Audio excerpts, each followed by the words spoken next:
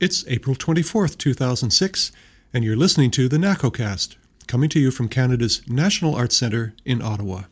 This is Christopher Millard.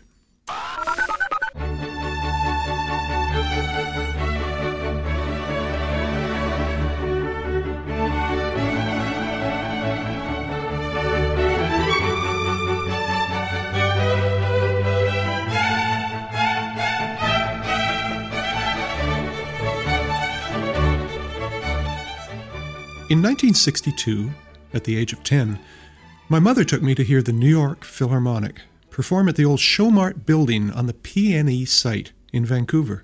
Some of you may remember that dilapidated old structure as the home of countless trade shows and as the place you went to for the annual fair to gawk at everything from new kitchen gadgets to the latest in car wax. Well, that night, it was transformed by the presence of this famous orchestra and its charismatic conductor, Leonard Bernstein. I was sitting very near the front, and I remember being mesmerized by the calisthenics and the concentration of Lenny as he led his orchestra through a stirring performance. I think it was probably the Fifth Symphony of Shostakovich, but to my astonished 10-year-old self, that was merely a detail. It was the sound, the magic, and the fame. What an introduction to symphonic music. You know, I'm always fascinated to hear from musicians and music lovers alike about their earliest inspiring moments with classical music. Not surprisingly, for many of us baby boomers, it was the Chuck Jones cartoons pitting Bugs against Elmer in an animated Wagnerian Götterdämmerung, or perhaps the moment when, after tedious years of piano lessons, we actually heard a real artist and understood the heights that could be achieved with just a little more work. But it's the experience of hearing a symphony orchestra live and bathing in the astounding colors of the instruments and the sheer power of it all that it's most often remembered as the exposure that lit a lifetime flame of interest. Lenny Bernstein easily caught my attention 40 years ago in my childhood world of 3 black and white TV channels, no transistor radios, and the closest thing I had to a computer was my big sister's slide rule. Did I mention I had only one working parent, that we listened to a daily CBC radio program at school, that our grade 3 teachers taught us who Beethoven was, and that though we worried about the Russians, we knew we would still have to do homework in the fallout shelters? Well, on today's NACOcast, the subject is one that's held to be of universal importance by any orchestra on the continent, that of educational concerts. What do you do to get the kids interested? How on earth do you pull today's kids away from video games, computers, the 500-channel television universe, and maybe the 5-second attention span? Well, to talk about this challenge, I've asked the National Arts Centre's Principal Youth and Family Conductor, Boris Brott, to join me. Boris Brott is one of the most internationally recognized Canadian conductors, holding major posts as music director in Canada and the U.S., He enjoys an international career as a guest conductor, an educator, a motivational speaker, and a cultural ambassador, and he has a particular commitment to the development of new audiences and young artists. Internationally, Boris has served as assistant conductor to the New York Philharmonic under Lenny Bernstein, and is music director and conductor for the Royal Ballet, Covent Garden, the Northern Sinfonia, and the BBC Welsh. He founded his own Brott Music Festivals in 1988 and the National Academy Orchestra in 1989. Boris is also the conductor and music director of LA's other great orchestra, the New West Symphony, as well as music director of the McGill Chamber Orchestra in Montreal. Boris Brott, Leonard Bernstein's Young People's Concerts with the New York Philharmonic stand among his greatest achievements. His televised programs introduce an entire generation to the joys of classical music. Now, you served as an assistant conductor to the Philharmonic under Bernstein. Do you think his approach would work today with kids? I think his approach does work today with kids. I would say that I certainly, in my approach with kids, try to emulate what he does, what he did. I say does because, for me, he's still alive, and so much so, because of his work and his recordings and what I remember of him and the wonderful connection that we had. There is a difference, however, and the difference is that the public he was talking to, the generation of children he was talking to, were people who were exposed to music in schools. And today, this is far less the case. So you have to start back a few paces. And I think that he had the wonderful facility of making the most complex things simple. I remember he did a program where he was trying to explain about harmony. He compared it to a baseball diamond, with the tonic being home plate. And the further away you got from home plate, the more the tension was, the more people on the bases, the more the tension was to return back to home and score a point. So, I mean, that's the sort of thing that he would do in order to make things that are otherwise complex seem simple. He had an everyman's approach for which he was roundly criticized. Was he criticized because it was considered too lowbrow at the time? I think he was yes, I think they did consider it too lowbrow and too simplistic. And yet, by today's standards, it seems a very sophisticated form of music education. Without any question. Part of the challenge that all of us in symphony orchestras throughout North America, and to some extent in Europe too, are dealing with is the chronic cutbacks in education, and especially in arts education in elementary schools. Kids are not given as much exposure in most jurisdictions as they were 40 years ago. So certainly that's a problem. And the other problem that we have, without question, is dealing with a different kind of consciousness, a different kind of attention span among young people. To the former issue, music education, because symphony orchestras within communities don't really have much power over the budgets and long-term planning of the departments of education, the best that they can hope to do is create intelligent and approachable and affordable school programming. So talk to me about the kinds of ideas that you've been pursuing in the last few years. In many ways, you say these as problems. I guess maybe this is because I've pursued a career as a motivational speaker as well as a conductor, that I look at them as opportunities. The quality of education, though there was a quantity of it, people were introduced to music in the elementary schools by itinerant music teachers. The quality of it was, to put it in a very charitable way, variable. But we have an opportunity to do it in a very professional way. So that they are getting the very best in resources, so that they are hearing people who are themselves inspired. Music is more prevalent today and more necessary today to young people, or I would say to people of all ages, than probably ever before, and also more deliverable. I mean, and no self-respecting kid who's got a bit of resource wouldn't have an iPod or some device that he or she inserts into their ears and listens to on a regular basis. So we got to figure out a way how to get into those iPods and how to do it, not to insert it in a forced manner, but for the kids to really want to see and want to hear us. And a lot depends upon how we present ourselves.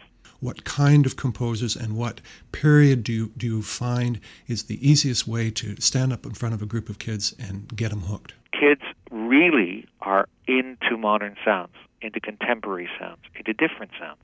Their vocabulary of sounds is very much expanded from what we as adults, particularly those of us who are steeped in a musical tradition, music of the European West. When we look today and with our ability to communicate globally, the word music has a much more expanded vocabulary. In a way, what we want to do is open ears. That's what I try to do, or like to try to do. Often I'm hampered, I'm prevented by doing so the way in which I would like perhaps to do so in an ideal world, by the fact of having to sell the concerts. And the people who are buying the concerts are parents and teachers. And so they think, well, if you play Tchaikovsky or Mussorgsky or Rachmaninoff to a kid, well, that's music that they will love and they will immediately have an emotional attachment to. But that's the farthest thing from the truth. In fact, they'd have a much greater attachment to a work of Vivaldi or a work of a contemporary Canadian composer or American composer or Chinese composer. It's the sounds that grab them. It's also what their ears have become used to. I mean, it's kind to say, well, kids may have eclectic tastes in music and be exposed to world music and all that, but at its simplest, I see kids who are with their iPods on 4 or 5 hours a day and they're listening to hip-hop or they're listening to rap. There's a constant backbeat. There's a constant wall of sound, whether it's synthesized or not. And we bring them in the concert hall and that backbeat is gone. The volume is gone. And we're left with a quiet oral environment. What grabs them most? You say Vivaldi. Is it because of the clarity of that music? Yes, I think it has something to do with that. Mm-hmm. I think it has to do with the fact that If you're talking about young people in a developmental stage, and what I mean by that is, the most difficult age to grab, between the ages of 12 and 20. And those kids are going through an emotional upheaval in their lives. They're discovering themselves. The whole idea of romantic intention is about the furthest thing from their minds, from a musical perspective. Yeah, I find this very interesting that you see such a correlation between classicism as opposed to romanticism as being the way to grab the kids. I mean, if we took a Mozart symphony and put a backbeat to it, put a percussion set, a drum kit to it, would that speak to them quicker than a Rachmaninoff symphony? Not necessarily. I don't think so. I mean, they're one of the things you find about young people is that they're incredibly honest. They are very forthright, and they're going to let you know right away if they think you're pandering to them. And I think that I think that's pandering to them. I think you present Vivaldi as Vivaldi, but I think it's commitment, it's involvement by the people doing it. Do you remember a few weeks ago, and I realize this is dating it, but it doesn't matter, it could be any week, we had a young man come and play a Mozart concerto, a very serious Mozart concerto. His name was Jan Lisiak, I believe. He was about 11 years old. He was from Calgary, and we had heard him on tour and were impressed by him.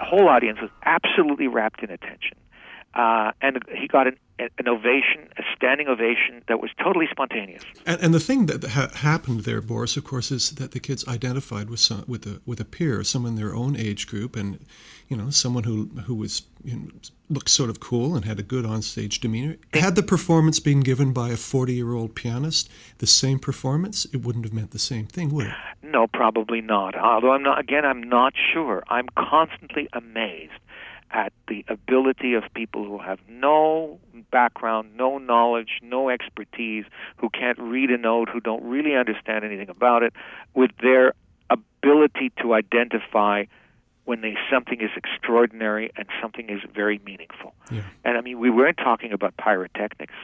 We were talking about a very subtle communication, which really doesn't show itself in an obvious way. And yet, the entire audience were captivated by this individual because of the sense, I think, of their commitment. And I think we need to. One of the greatest challenges in an orchestral presentation is that the players themselves appear committed and involved, and really into what they're doing. Yeah. And physically into what they're doing. In many ways, we put a lot of barriers between ourselves and they. If you look at it on an evening concert basis, the way we dress, for example, it looks so staid and old-fashioned. And I think we need to change that. And I don't think we need to become all of a sudden rock stars. But in the way in which we love the music that we do and show it, yes, I think we need to be rock stars. But on the other hand, bringing kids into a theater like the National Arts Centre or to any major concert hall and seeing an orchestra dressed in black, there is a certain magic, there's a certain mystery to it that grabs kids more than they would be grabbed if you were sending a group out to their high school gym. I don't know that I would agree with you. Really? In a way, coming to their territory and being right there with them is almost more impressive. It's certainly closer to them, and this is one of the reasons why the Nacotron is so important, in the sense that it has the potential to amplify what we do in a very personal way with a person in the last seat of the second or third balcony. That, of course, is the video presentation on stage. I think what we're doing here, though, is vital. I see every time look at the success we had when we took these concerts into smaller centers in their own auditoria, in high school auditoria, or the ones that were, the local auditoria in places like Grand Prairie and some of the places we were on tour last year. I think in many ways it has certainly an equal effect of bringing them into a large concert hall. Both look, as long as the kids are exposed to this in a positive sense, it doesn't matter where it is as far as I'm concerned. There are advantages to both. Yeah. In the last 30 years, in the time that I've been working in symphony orchestras, I have sensed, first of all, there was a fear of the ability to communicate with kids and to design programs that were effective and interesting to them. And one of the traditions that has sprung up in the last generation are those people who specialize as children's performers. You have Magic Circle Mime Company, you have Platypus Theater. There's a whole group of youth performers who have created shows that go with symphony orchestras. How have you felt their impact? What has their impact been? It's variable. In some instances, I really worry that we become wallpaper, that we become background to something that's funny, amusing, that tickles the senses of younger kids, but that has really nothing to do with who and what we are. It doesn't really feature the orchestra. It puts the orchestra into the role of being background music. In its best form, it can make a connection, and can make a wonderful connection, because I think somehow the world of drama, the world of verbal communication and visual communication has become so prevalent in our world. I mean, we watch television. We're used to a streaming of information that's coming at us in a visual sense. Well, certainly, for example, one of our most recent children's shows was Peter Duchenne's production with Platypus, in which he and his partner staged a really remarkably imaginative and musically informative presentation about Mozart and Beethoven. Yeah, about the history of basically, it was a tracing of the history of classical Western music. It was a digest, wasn't it? And it was a digest of material that the kids don't necessarily get at school anymore. Oh, absolutely. And I thought it was fabulous. Uncle!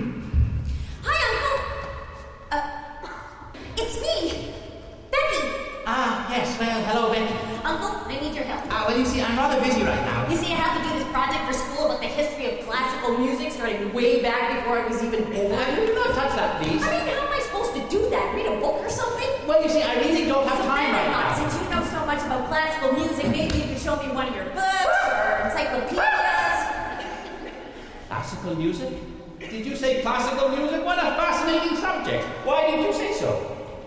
I've got Mozart and Mahler. I've got Brahms and Bizet. I've got Chopin and Schumann. I've got Schubert and Schutz. I've got Beethoven.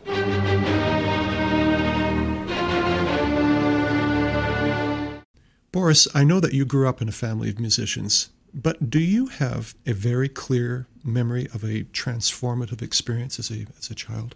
The moment when you said, oh my God, this is what I have to do for the rest of my life? Absolutely. What was that? It had to do with going to the rehearsals of Sir Thomas Beecham with the Montreal Symphony Orchestra. And he was playing the last movement of Jupiter Symphony of Mozart. And he didn't say very much, but he made the whole experience. I remember saying to my parents, my gosh, that was like the greatest birthday party. It made a connection. I realized that this was something I wanted to do very much.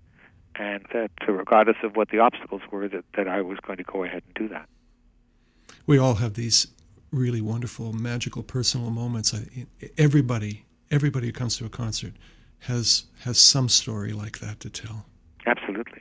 And I think, that for young people coming in and just we talked earlier about the question of bringing music to the kids directly in the schools, but it's very impressive also for them to enter in as young people into a concert hall like the National Arts Center. I mean, I remember back when I think back, I came back later on. I studied at the Instituto Nacional de Bellas Artes in Mexico City, and I remember being there and thinking, when I went into that hall every day to rehearse or whatever in the main center, of how huge and how impressive this hall was. And then I remember coming back as a guest conductor, 20 years later, and thinking, my goodness gracious, what happened to this place? Did it shrink? Boris, if Leonard Bernstein were alive today, would he be spending his time doing podcasts and multimedia on the net? Oh, absolutely. I think if you look at the telecasts of those young people's concerts, every possible advantage of the day was utilized by Lenny in planning those. I remember a program in orchestration where he had an entire score painted on the floor of the studio and the various instruments assembled in their position on the score, talking about the visualization that a conductor goes through when you read a score to hear the differences in sound of the various instruments. I mean, he was certainly very much up on the current technology of the day, and I'm sure he would be at the forefront of it today. What I get from you is a sense of immense optimism that we can harness technology and make classical music accessible in ways that we can't even imagine. I very much believe in the potential that we have. We are limited by our own imagination. We're limited by, in my opinion, we're limited by the constructs that we seem to need to develop to control us and to control the behavior of others. And those are the things that will limit us, not the potential. The potential is out there, and we will. I'm sure we will. There's no way you can't avoid the progress of time and technology. You know, the concept of a recording, for example, is something that is totally sacred, and it was there and it is there for time immemorial. That's changing. We're going back, in fact, in time to the point where it's expendable. That it isn't something that's that you can transfer it to an iPod and you can listen to it, and then when you're fed up, you can dispense with it, and you want to hear the next musical impression or the next musical statement, which then goes onto your iPod. And people want to buy a concert that they went to the night before and then play it and then, dispense with it a month or a year later. It becomes much more music of the time, and in many ways that's more creative to look forward to.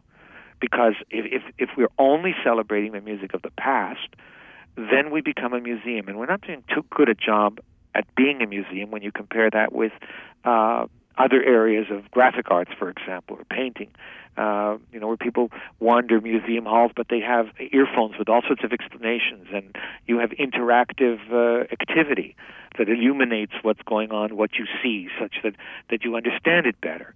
I remember that there's one, from a musical perspective, there's one experience that I had in Vienna recently.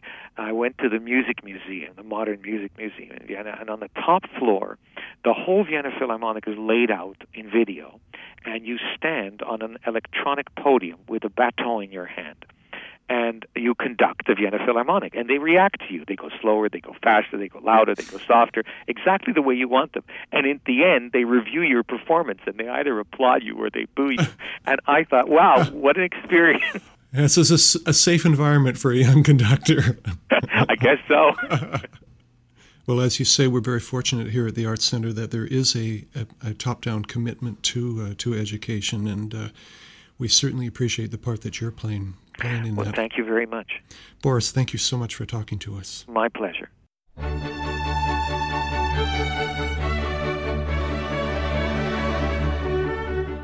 Listen to the NACOcast for a chance to win an iPod Nano preloaded with recent NAC Orchestra CDs and past episodes of the NACOcast.